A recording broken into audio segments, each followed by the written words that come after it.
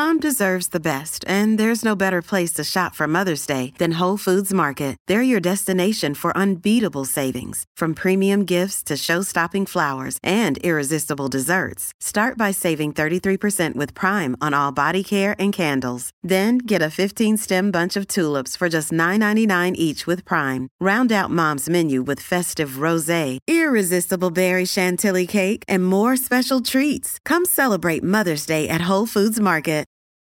This episode is brought to you by Reese's Peanut Butter Cups. In breaking news, leading scientists worldwide are conducting experiments to determine if Reese's Peanut Butter Cups are the perfect combination of peanut butter and chocolate. However, it appears the study was inconclusive, as the scientists couldn't help but eat all the Reese's. Because when you want something sweet, you can't do better than Reese's. Find Reese's now at a store near you. Another day is here, and you're ready for it. What to wear? Check. Breakfast, lunch, and dinner? Check. Planning for what's next and how to save for it? That's where Bank of America can help. For your financial to-dos, Bank of America has experts ready to help get you closer to your goals. Get started at one of our local financial centers or 24/7 in our mobile banking app. Find a location near you at bankofamerica.com/talktous. What would you like the power to do? Mobile banking requires downloading the app and is only available for select devices. Message and data rates may apply. Bank of America N.A., member FDIC. Welcome to the New Books Network. Hello, everyone. Welcome to another episode of New Books Network. This is Morteza Hajizadeh, your host from Critical Theory Channel. Today, I'm honored to be speaking to Dr. Lenora Hanson about her book called The Romantic Rhetoric of Accumulation, which was published by Stanford University Press. Dr. Lenora Hanson is an assistant professor of English at New York University. Lenora, welcome to New Books Network. Well, thanks for having me. I'm so excited to be here. This is such a fascinating book, and there is a wide range of topics that we want to talk about. And just as a sort of a promotion, I'll mention it to our listeners. Romantic Rhetoric of Accumulation, right? If you want to know what the romantic literature has to do with Palestine, so stay with us to the end of the interview, because Lenora has some great stories to tell us about that. So, Lenora, before we start, can you tell us a little bit about yourself and your field of expertise, and also how the idea of this book came to you? Yeah, sure. I will try to do that. I don't really think of myself as someone as having fields of expertise. I've never really related to literary studies as an expert, I would say. I have more fields of curiosity or fields of meandering or wandering, which kind of has something to do with my interest in romantic literature anyway. And I think the thing that got me really interested in Romanticism in the first place were the really intensive and deeply rooted debates about methods of reading, how we read, what it means to read. And these were really fascinating, both practical and philosophical questions to me. So that's what got me interested in Romanticism more generally. I think, as people would probably see reading throughout the book, I have a kind of like explosion of interests and curiosities that I try to thread together, thinking through a kind of historical materialist framework. But so that's, I guess, some of the things that I'm interested in would be, like Marxist theory, Marxist political economy, rhetorical reading, what some people would call deconstruction, histories of subsistence, especially as they kind of get recreated over the long arc of capital accumulation, and then just weird other side interests like 18th century theories of psychology that went under the name of associationism, debates about mechanism and bodily habituation, the kind of changes in criminalization and criminality in the 18th and the 19th century, gendered social reproduction, et cetera, et cetera. So all those things kind of get woven together or constellated throughout the book. So that was a lot just on the first question. I can say a couple of things about how the book came about.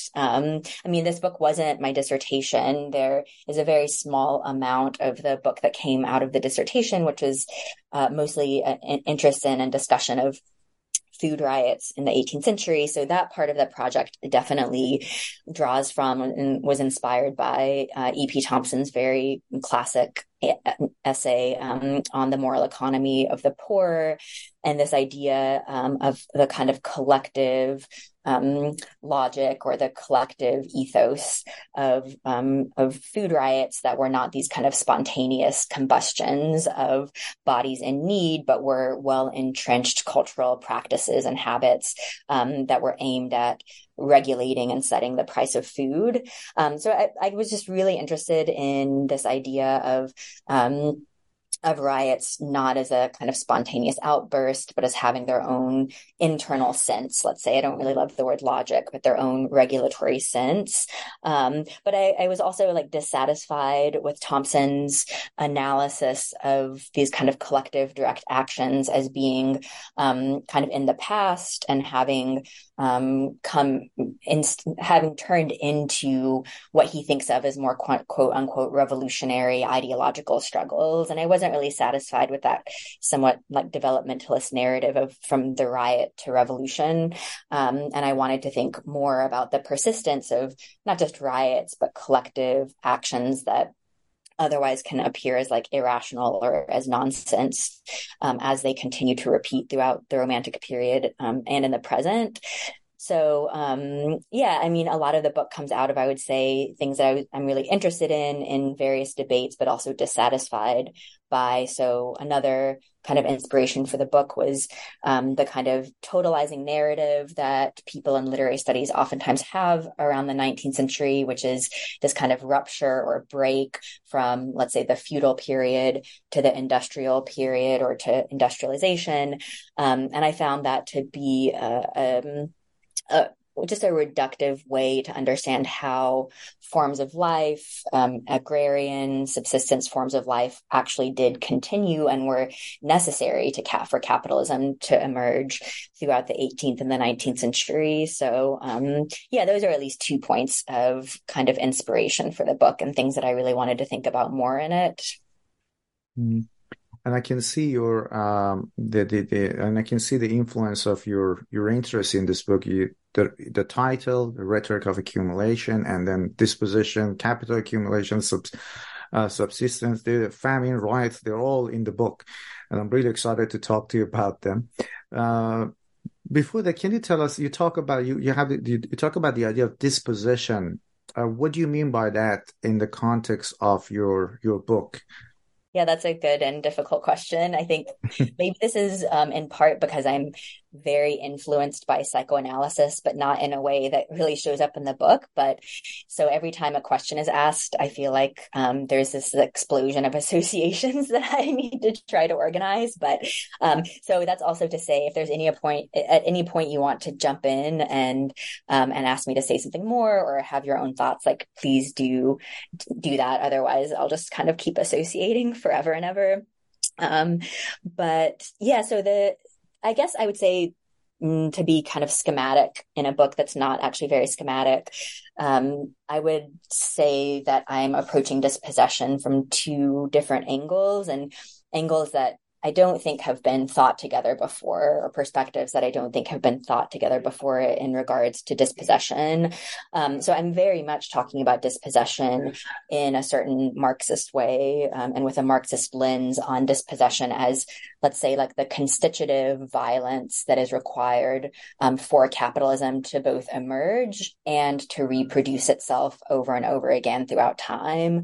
So that dispossession, which is the ripping of people from the land and the ripping of people away from non-capitalist forms of life and means of subsistence, that this is let's say, the constitutive event, but an event that is reproduced throughout time in order for capitalism to operate, because as most people understand it, capitalism, right, is dependent upon a stable population of waged workers in order to produce surplus value. And one thing that's interesting about working in Romanticism to me is that the literature produced at that time is produced in the context of this, let's say, ripping away of people from the land, and they're being forced into a form of labor, wage labor, which people did not want to conform to at the time, hence the emergence of all of these forms of criminalization of other ways of living. So there's that kind of inspiration or definition of dispossession that's operative throughout the book. But I think the more creative and let's say novel aspect of the book probably is my interest in dispossession in a figurative sense, that for me, there's no way to think or analyze dispossession outside of figurative language. And in part, this has to do with the fact that when Marx describes dispossession and primitive accumulation in Capital, he uses irony in a really intense way to indicate how dispossession operates, and in order to critique classical political economists on their erasure of the violence of dispossession. But I guess just to say a little bit more about this idea of dispossession as a figure itself, or the need to use figurative language to understand dispossession.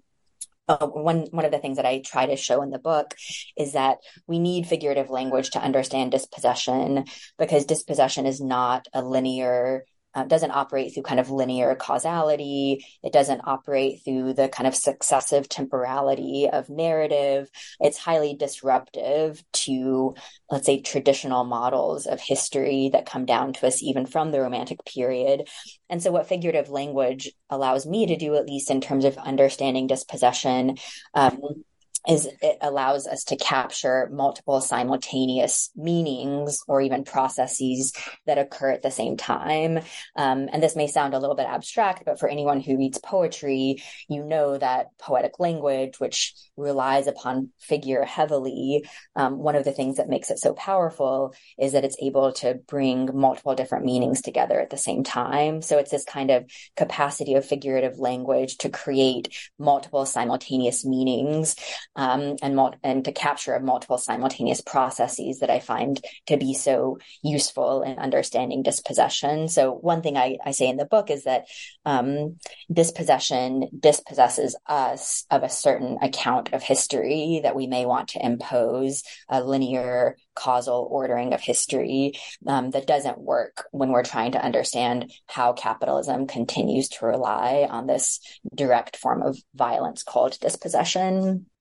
And you also talk, let's say, we will talk about some specific authors, but how did literary critics in the British literature's long 19th century conceptualize this disposition? And in the book, you go on to talk about two contrasting perspectives with relation to this. Would be great if we could talk about that. Yeah, so the way that I was introduced to dispossession originally in my own training in literary studies was primarily through the study of a quite famous Romantic era poet, John Clare, who himself lived through the massive wave of enclosures that privatized common lands throughout England in the 18th century. And yeah, Clare's like quite well known as a poet of enclosure or dispossession. I mean, for me, like enclosure and dispossession are somewhat interchangeable terms in this tradition.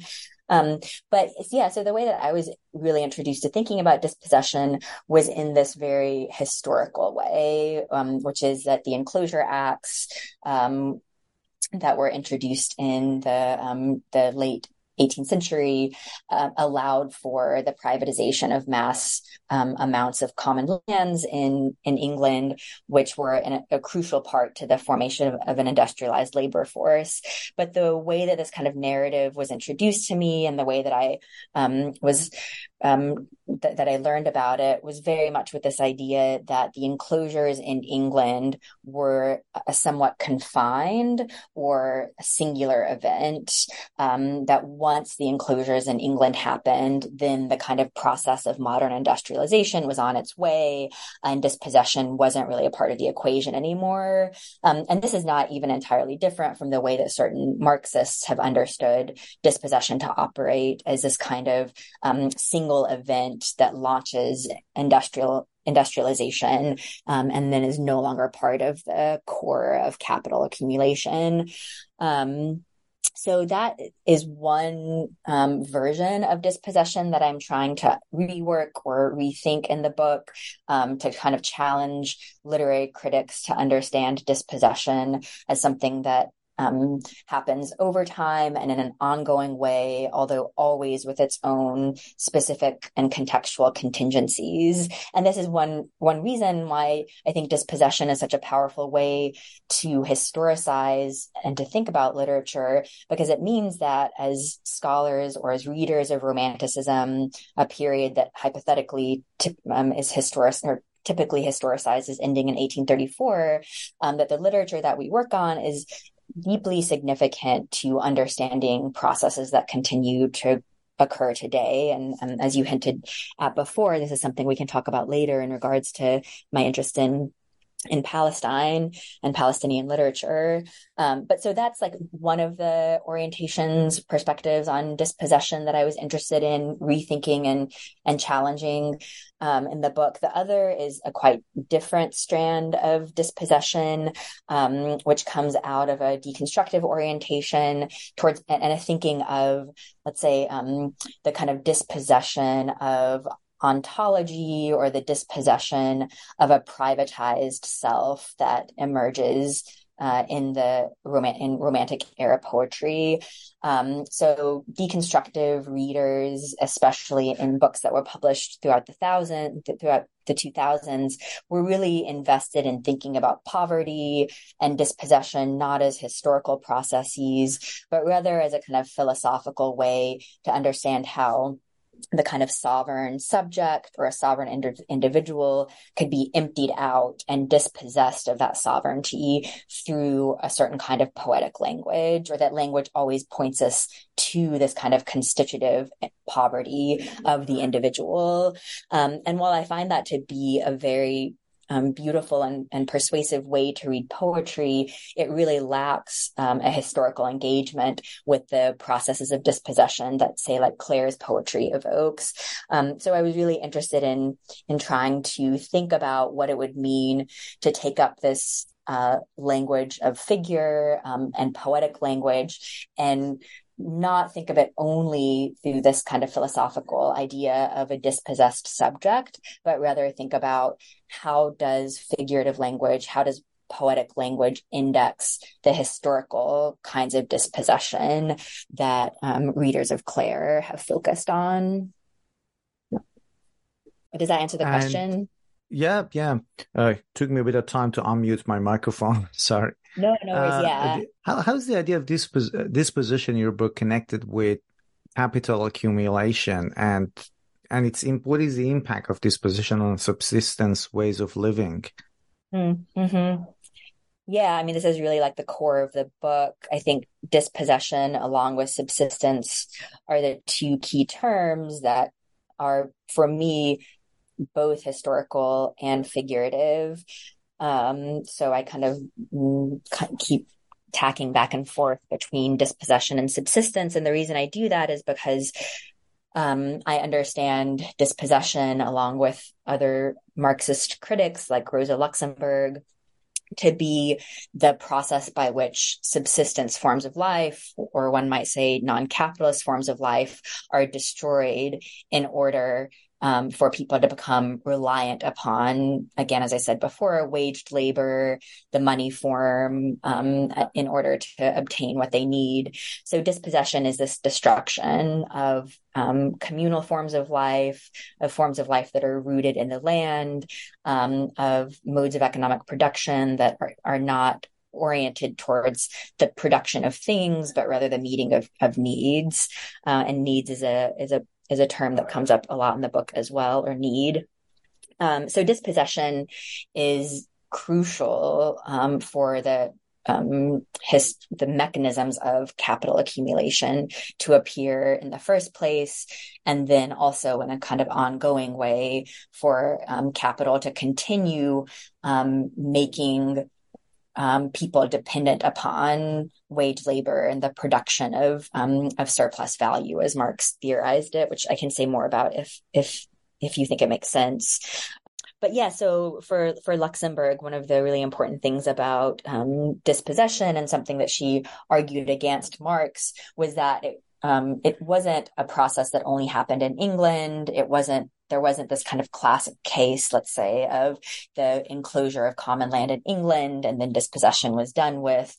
She showed that dispossession was necessary for global capital accumulation to occur, that in order for capitalism to remain profitable, there always needed to be a subset of a population that was not living under, or predominantly living under, capitalist forms of life, because capitalism required people who were not fully integrated into capitalism to consume the products that were overproduced in capitalist economies. So for Luxemburg to kind of say that in a more simple way, there always needed to be something outside capitalism in order for capitalism to function. Capitalism can't function as a system all on its own. It always needs non-capitalist forms of life in order to be successful, and in order to realize what she would say, to realize surplus value. So this is like a very important insight to me in the book. And what I try to do is kind of take this insight outside of the discourse of political economy and actually show how the language of a vast number of writers, not all of whom are poets, shows us the proliferating forms of outsides to capital that emerge in the 18th and the 19th century, and again continue on to today. So this idea of there always having to be non-capitalist forms of life and non-capitalist practices in order for capitalism to reproduce itself is one of the main things that I try to unpack in the book, and through examples of figurative language. And I guess you can see here too, where, as I said before, this idea of the simultaneity that figurative language affords us, that metaphor, tautology, anachronism, the kinds of things that I talk about in the book, are capable of holding contradictory ideas together. So this is one of the ways that figurative language became really useful for me, because if, as Luxemburg shows us and others have shown us, capitalism itself relies upon non-capitalist forms of life, this is to me a deeply figurative paradox of capitalism, that there have to be these simultaneously opposing tendencies within capitalism itself. And you also talk about the riots of 1795.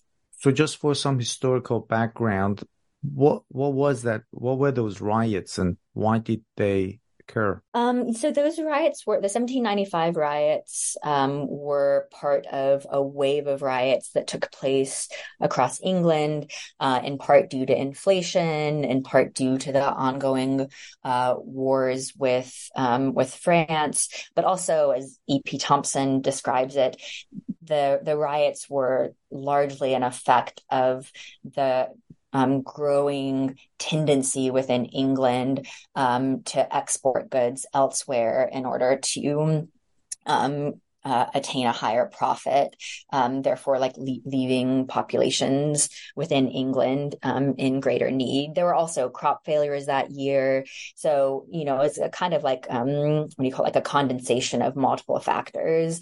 I mean, if people want to read about the 95 riots, I highly recommend just going to Thompson. I mean, his historical analysis is quite sublime, or I can't do justice to it here, but that would be kind of the context of the riots. I mean, at the same time, there's the ongoing French Revolution, which, as Thompson understands it, starts to tinge these food riots with more of these kind of abstract ideals of freedom and equality.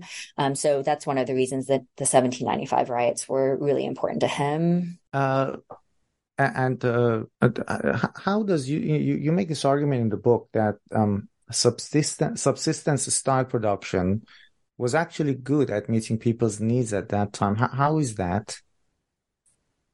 Yeah, so I mean, on these kinds of questions, I honestly think that the sources that I rely on for the book are probably stronger than what I have to say. Although I'm happy to expand a little bit on what I mean by subsistence. But there's a handful of people that I would recommend others to read if they're interested in more of a kind of historical and economic analysis of how subsistence is actually good at meeting people's needs. And so I draw on people like I think a very little known Italian Marxist feminist political economist named Antonella Picchio, who wrote a book called Social Reproduction. I believe that's the name of it, in the 80s. I also draw really heavily from the work of David Lloyd, who works primarily in an Irish context and on Irish history. And then, of course, E.P. Thompson is an important person here.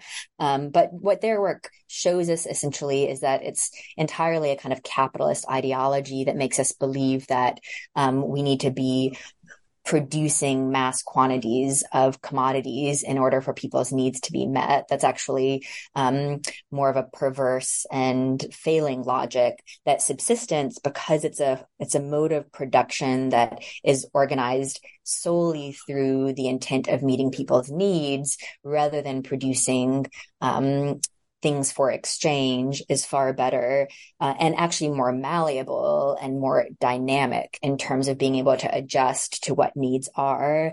And so this is where I can say something that I think I do write a lot about in the book, which is that subsistence isn't this form of life that we've been taught to believe it is under capitalism.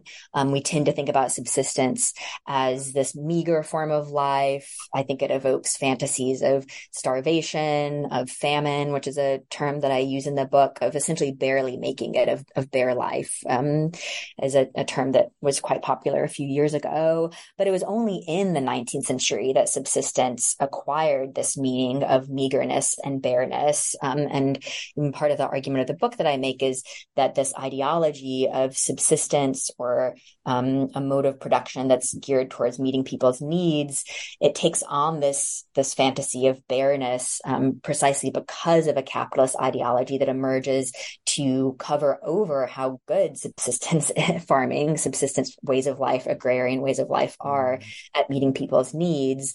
And so the way that I tend to treat subsistence throughout the book is this kind of like interwoven, or as like Walter Benjamin would say, this kind of constellated site that registers a paradox of, let's say, human or even ecological need. And that paradox is an entanglement of surplus and lack.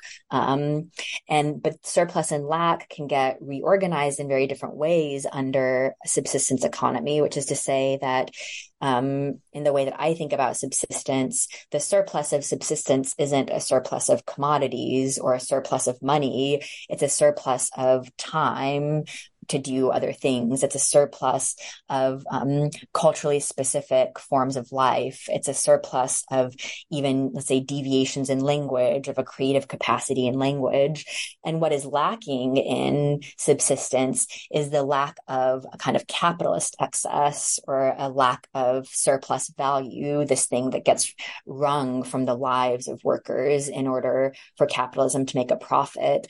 So what I try to do in the book is to show that subsistence is never one thing, that it does register a kind of lack, but that lack is a lack of kind of capitalist violence, or that lack is a lack of capitalist surplus.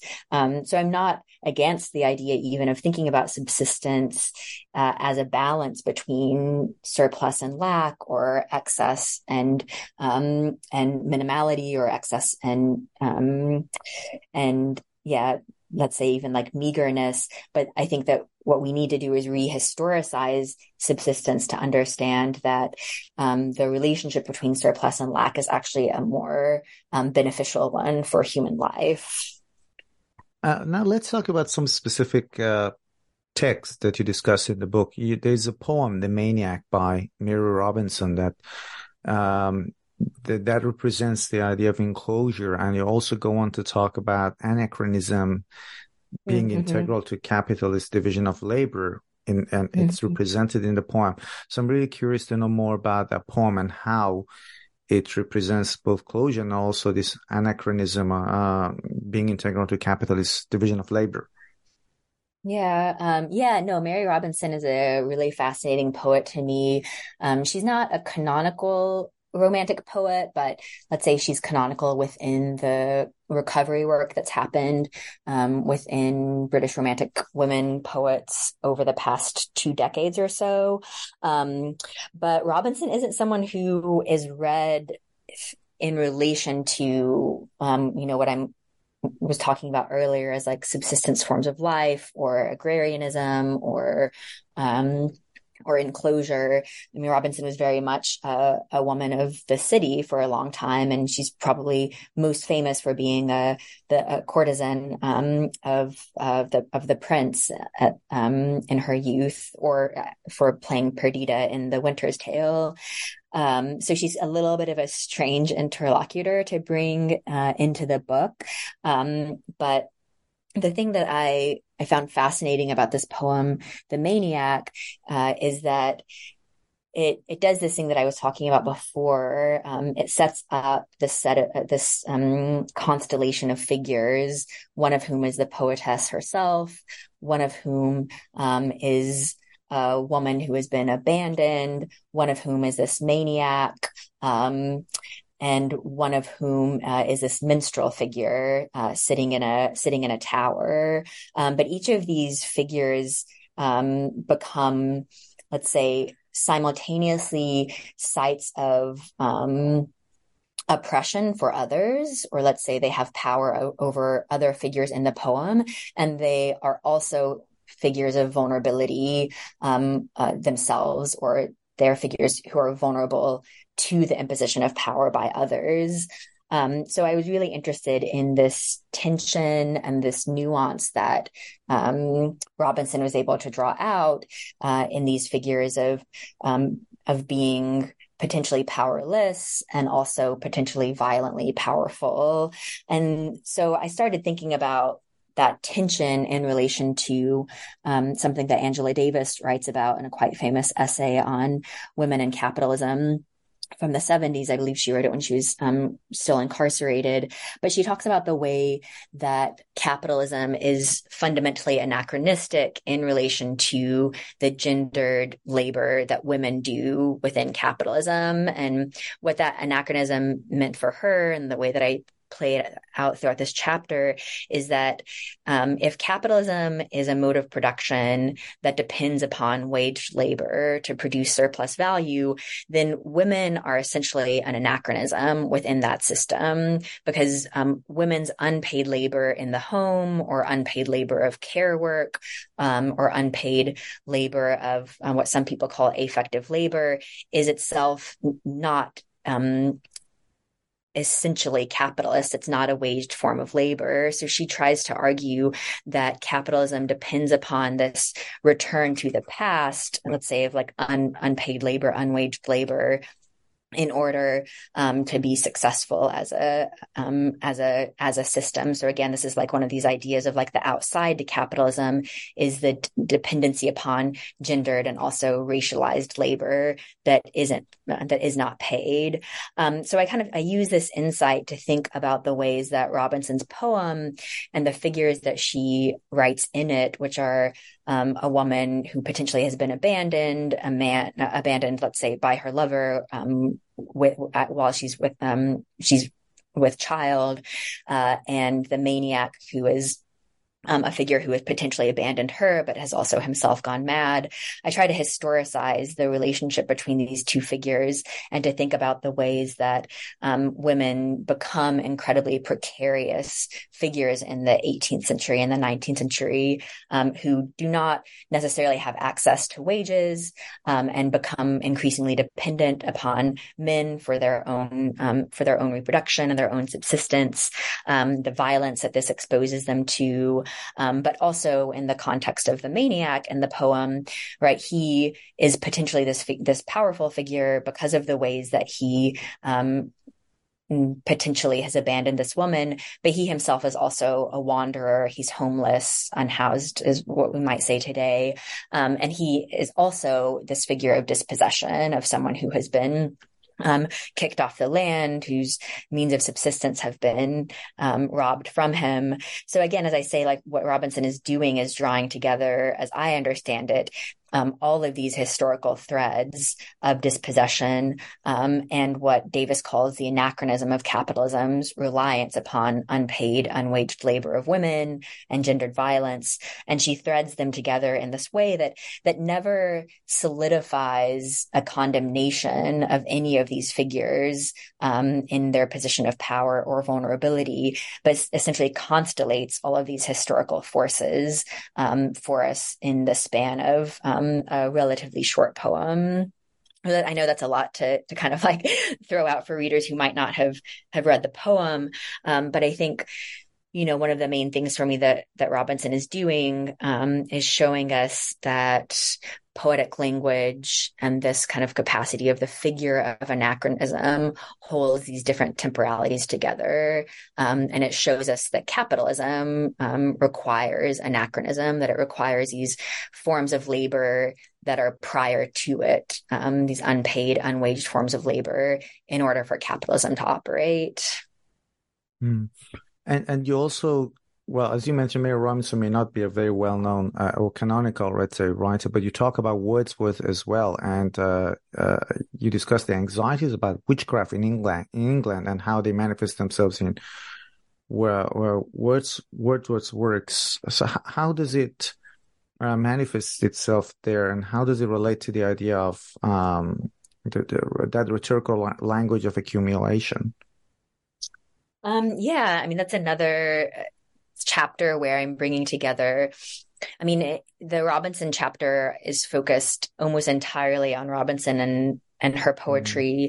The Wordsworth chapter brings together a number of people. So I have a very famous poem by Wordsworth, The Thorn, along with probably almost entirely unknown poem that was begun by Wordsworth, but finished by Coleridge, called The Three Graves. And then I'm also working really heavily with a treatise by Benjamin Moseley, a treatise on sugar, which is on its surface a kind of medical text about the benefits of sugar for working populations, but that is really a pro-slavery tract, but has all of these crazy attempts at historicizing sugar production over time, and that along the way discounts, of course, the knowledge and the sugar production of Arabic cultures prior to the 18th century. But that's just to kind of like give people a sense of all of the texts that I'm working with in that chapter. I would say in context of the Wordsworth's the Thorn poem, what I tried to do with that poem is shift attention away from the central character, Martha Ray, who in the narrative of the poem is implied to be potentially a murderer of her own infant child. I try to shift the attention away from that character and onto Wordsworth's very ambivalent description of the villagers in the village that Martha Ray is from. And the reason that I do that is because the villagers are, as I read it, quite condemned for their supernatural fears of Martha Ray, and this idea that the grave that her child has been buried in is itself a kind of like product or invested with the powers of witchcraft. So Wordsworth, I think, is quite anxious throughout the lyrical ballads to let's say like eradicate what at that time were seen as a very pre-modern fantasies of superstition or of witchcraft, and that these are like forms of stimulation or forms of belief that are archaic and that are pre-modern and need to be worked out of English populations. And so he's very much kind of treating the villagers in the poem as a kind of like metonymy of a uneducated, uncultivated English working poor. And so that poem is like registering, at least in one way, the Witchcraft Act that was passed in, I think, 1736, which did essentially like a 180 on the criminalization of witchcraft.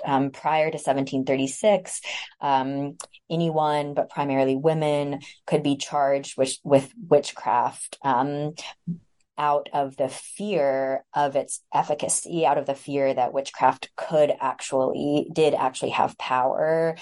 So what I tried to do in my analysis of the Thorn was to shift the focus away from Martha Ray as a potentially a murderess or not, or an infanticide-s or not, and focus on what I understand to be at least Wordsworth as a symptom of the fear over village superstition.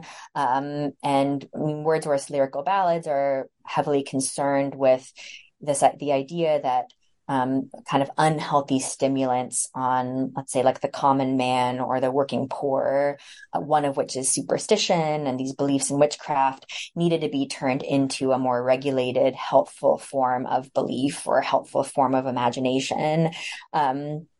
So in my analysis of the Thorn, what I try to do is show that Wordsworth's depictions of the villagers as these kind of violent, potentially mob-like, superstitious group is itself registering the effects of the 1736 Witchcraft Act, which did essentially like a 180 on the criminalization of witchcraft and superstition in England. So prior to 1736, if someone was charged with being a witch, they would be judged and punished with the belief that witchcraft was truly a pernicious, dangerous practice.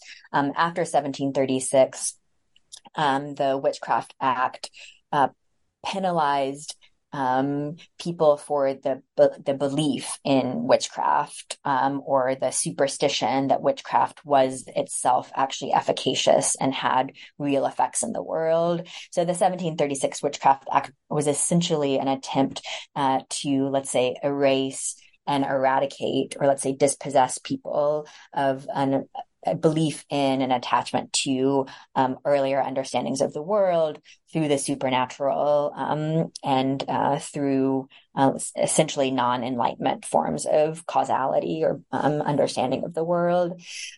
So part of the chapter is essentially trying to grapple with the different ways that the practice of witchcraft, but also the condemnation of superstition, was playing out in different ways in England and in different ways in Jamaica, especially against enslaved populations, and this practice called obeah, which is still an ongoing practice in Jamaica and still technically on the books illegal. But I'm trying to kind of work through the both simultaneous and different ways that these practices and beliefs in witchcraft were being targeted and criminalized, and the ways that it was significant in the 18th century to create this idea that superstition was something only in the past. Whereas, in a way that people like Michael Taussig and other people have pointed out, the money form itself, or capitalism itself, depends upon this incredible superstition and the belief that money itself has value. So I try to undo this narrative that we oftentimes have of like pre-modern superstition into modern rationalism, and show how capitalism itself needs to criminalize certain forms of superstition and also create an intense form of superstition in the investment in money at the same time. And you talk about several practices that came about as a result of this position, and these practices were criminalized. What were some of these practices that were made illegal? Throughout the book, I try to draw on any number of practices that prior to the 18th century would largely have been understood as very acceptable, common practices. So let's say even wandering from one village to the next, or wandering from one township to the next in England. This becomes criminalized as vagrancy in a particularly intensive way in the 18th century. But I don't mean to say that it was never criminalized before. This is partially going back to the idea of anachronism. Many of the things that I talk about in the book as becoming criminalized had been criminalized at different points in the past, but then became decriminalized or fell out of concern for authorities, and then had to be reanimated and rejuvenated in newly criminalized forms. So I just want to say that by way of, I really work hard in the book to not create these narratives of how things were in the past versus the present, or some kind of rupture narrative. So that's kind of just as like a side digression. But some of the other forms that I talk about, I mean, superstition and these ideas about witchcraft are ones that the chapter on Wordsworth and Coleridge and Moseley are really concerned with. I'm trying to take seriously that certain forms of belief that we deride as superstitious today are themselves rooted in highly complex forms of life that were rooted in the land and rooted in the earth. This has, some analogy maybe with work that's happening in Indigenous studies right now. But so this idea of the belief in a kind of supernatural capacity of language, a supernatural capacity of objects in the world, that I understand to be a form of life that came to be criminalized under capitalism through these different forms of the criminalization of witchcraft. So that's definitely one of the forms of life that I talk about.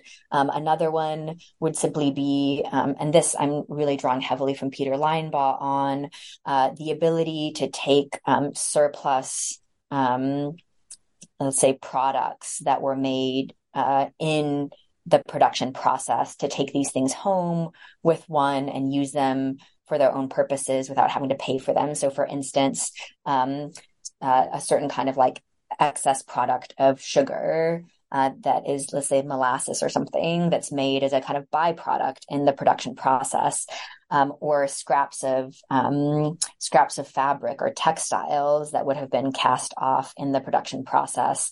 At some point, these things would have been available to workers to take home, to use them for their own purposes. And this was literally a way that people were able to avoid having to work for more money.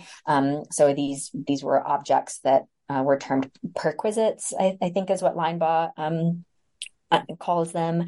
But this kind of use of the waste, what we think of as waste now, of the production process or byproducts of our labor, were turned into items that, if a worker took them, was understood to be theft. So things that normally, or that commonly would have been able to be taken home for free, suddenly became the private property of the employer. So whatever. I mean, we can think about this in the kind of silly ways of people kind of like taking staplers or office supplies home from their jobs today.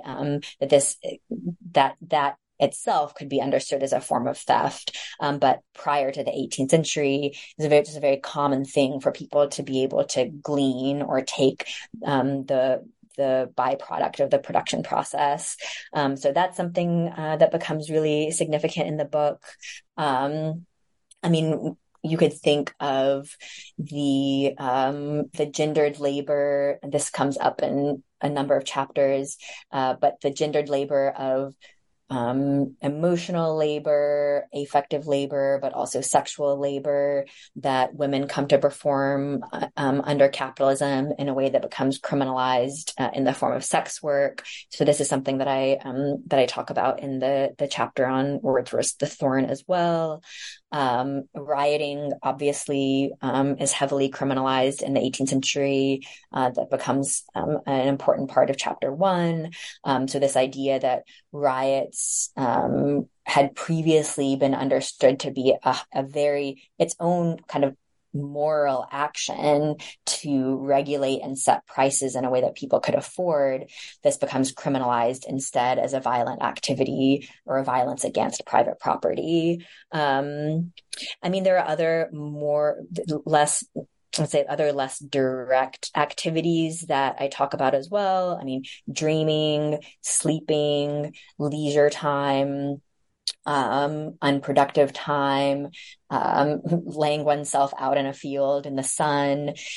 These are things that I also understand to be activities that, if not criminalized, become understood to be unproductive, lazy, indicative of criminality, etc. So, I mean, one of the things in the book, I think, is that I really try hard not to be reductive in my understanding of what forms of life are.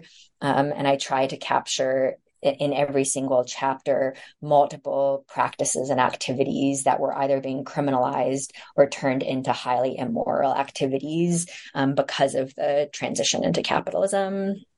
And there is a phrase used in the book, and it's by one American critic, if I'm pronouncing the first name correctly, Hortense Spillers. And the expression is thingliness of empirical bodies. What does that mean in the context of your work? Oh man, that's a good question. Let's see. In the context of the book, I think I'm kind of threading Hortense Spillers together with Fred Moten, with Hegel, and with David Lloyd, along with the 18th century poet and scientist Erasmus Darwin, to produce this idea of the thingliness of bodies. And to try to be brief about it, I would say that the thingliness of empirical bodies registers the kind of sensorial capacity of bodies to be stimulated.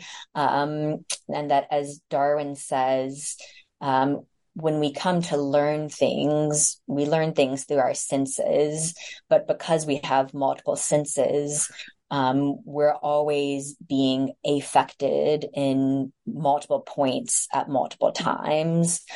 So at a kind of, let's say, baseline level, as empirical embodied beings, we learn about the world by being affected and as a multiplicity, or I think he calls it a composite.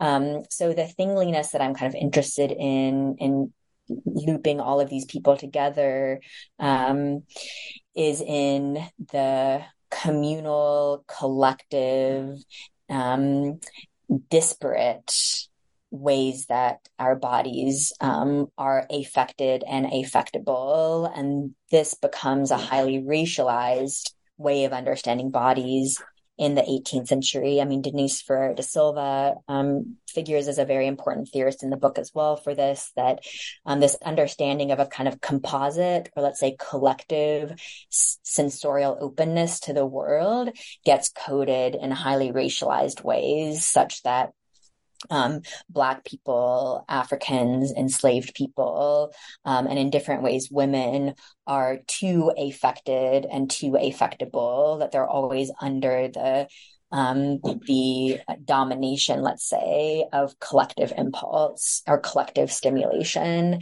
And I'm very interested in the thingliness of empirical bodies, to kind of go back to that language again, as a form of knowledge that gets repressed and oppressed in the 18th and the 19th centuries, but that can still be recovered for us in the present. And I think that kind of recovery is already happening in a lot of contemporary writing, poetry, art.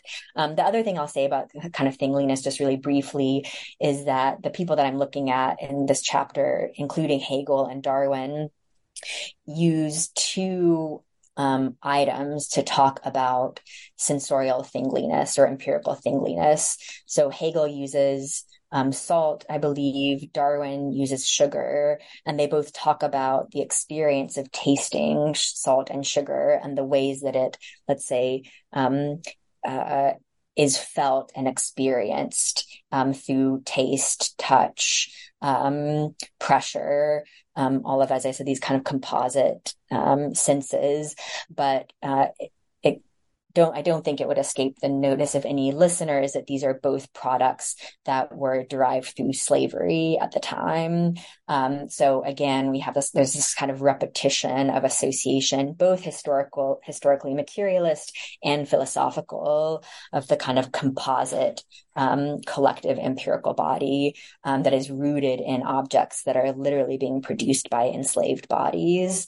So the kind of thingliness that I talk about tries to index all of that together at the same time.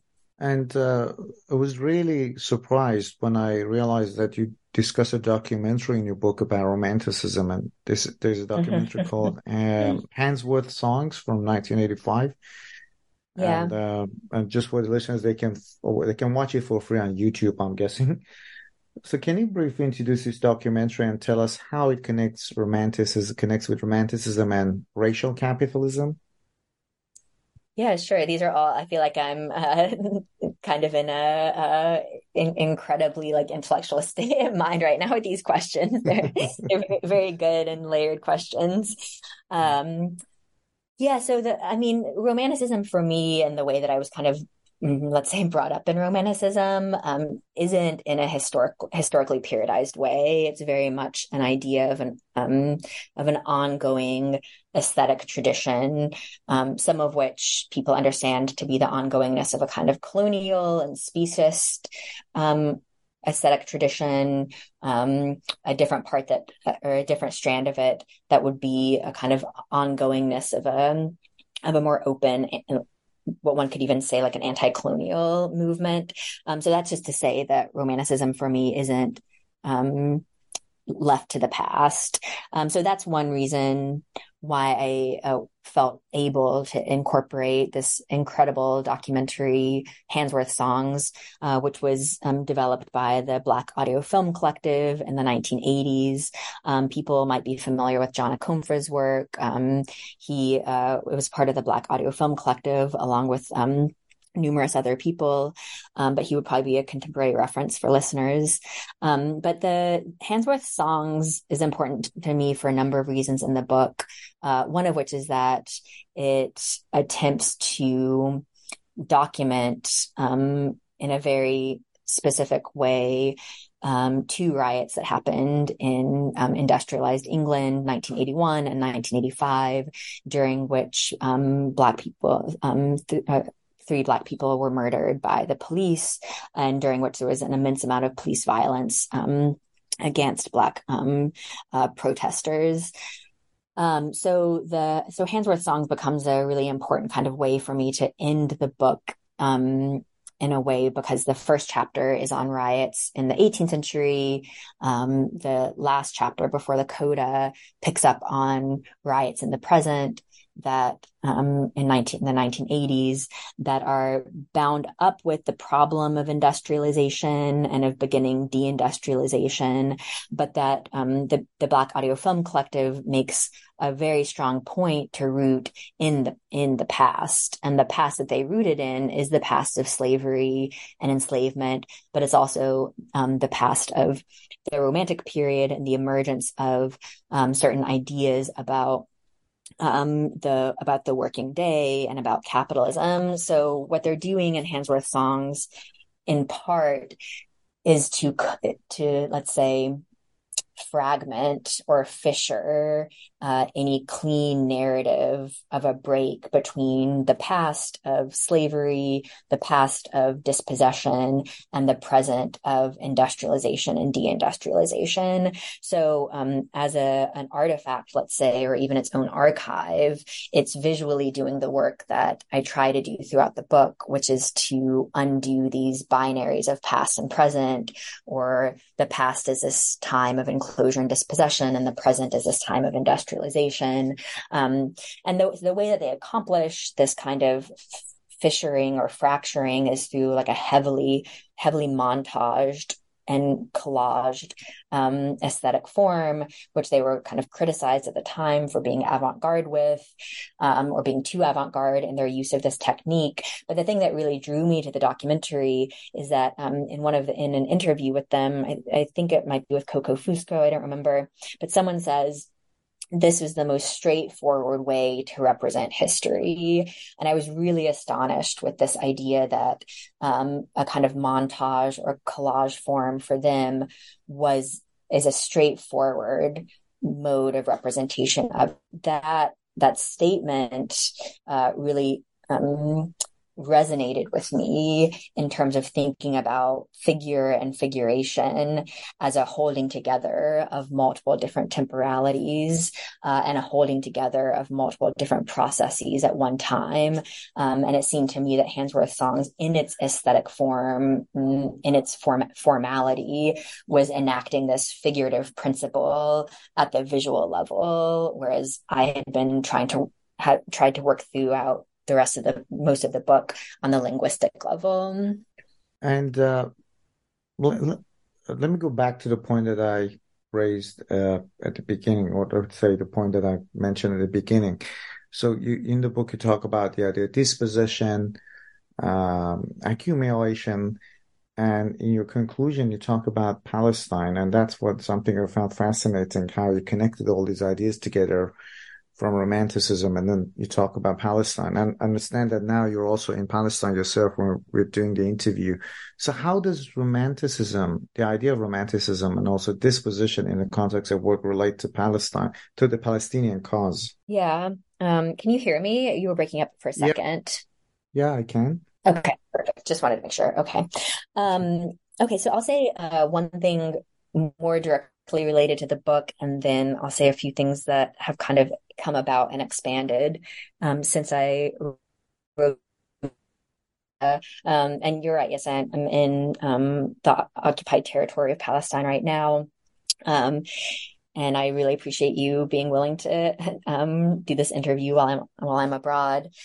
I guess as one kind of cautionary note, I would say I'm always hesitant to approach this question of what is the relationship between Romanticism and Palestine, not least of which because Romanticism has historically been and is, I think, a very European tradition and a very European framework, which isn't to say that it is essentially that, but I'm always wary of giving the idea at all that what I'm trying to say is that Palestine fits into Romanticism. That is not at all a kind of argument that I would want to make.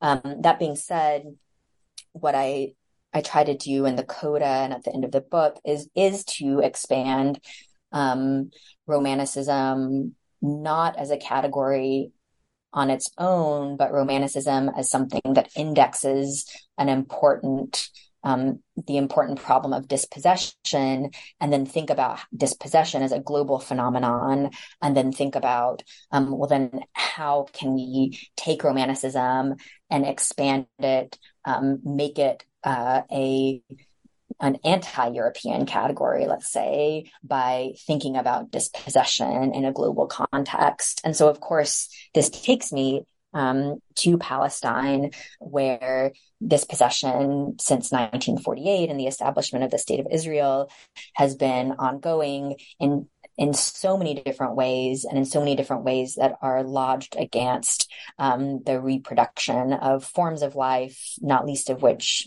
subsistence and agrarian forms of life, which again is absolutely not to say something about Palestine as pre-modern. It's to say that these agrarian subsistence forms of life are incredibly important to the present and to capitalism.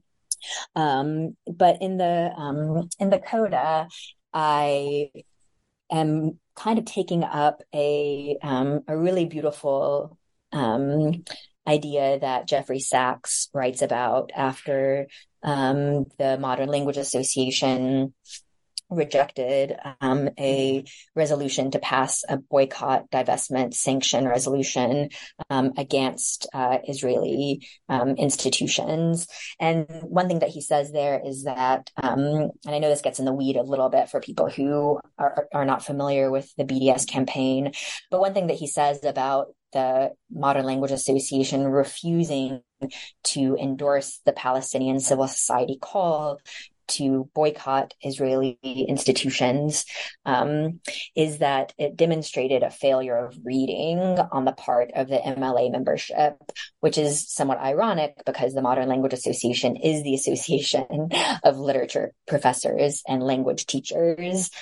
So one thing that I try to think about in the coda are the ways that what a real anti-colonial reading practice entails is a destruction and a deconstruction of a category of capital L literature that makes it impossible for us to think about conditions of dispossession in the present as part of the work that we do, and that what a real practice and method of reading, or an anti-colonial practice of method and reading would entail is an engagement with these historical conditions of dispossession that to me are inseparable from and irreducible from a very long tradition of literature that, as the book presents it, one starting point for that relationship between dispossession and literature is Romanticism.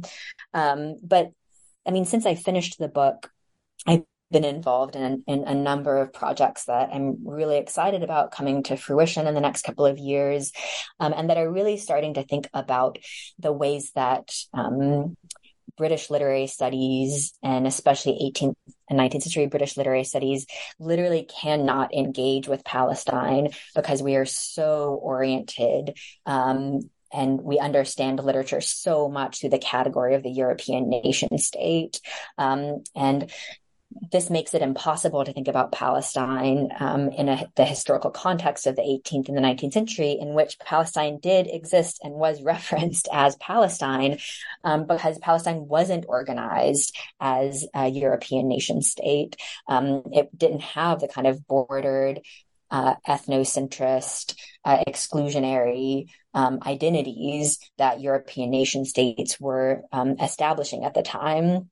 So one of my interests in turning towards Palestine in a historical sense, which also requires us to think about Palestine in the present, I think, but in a historical sense, is because thinking about literature, culture, life in Palestine in the historical period that we call Romanticism would literally entail the abolition of the category of literature as we treat it through a solely nationalist, statist lens.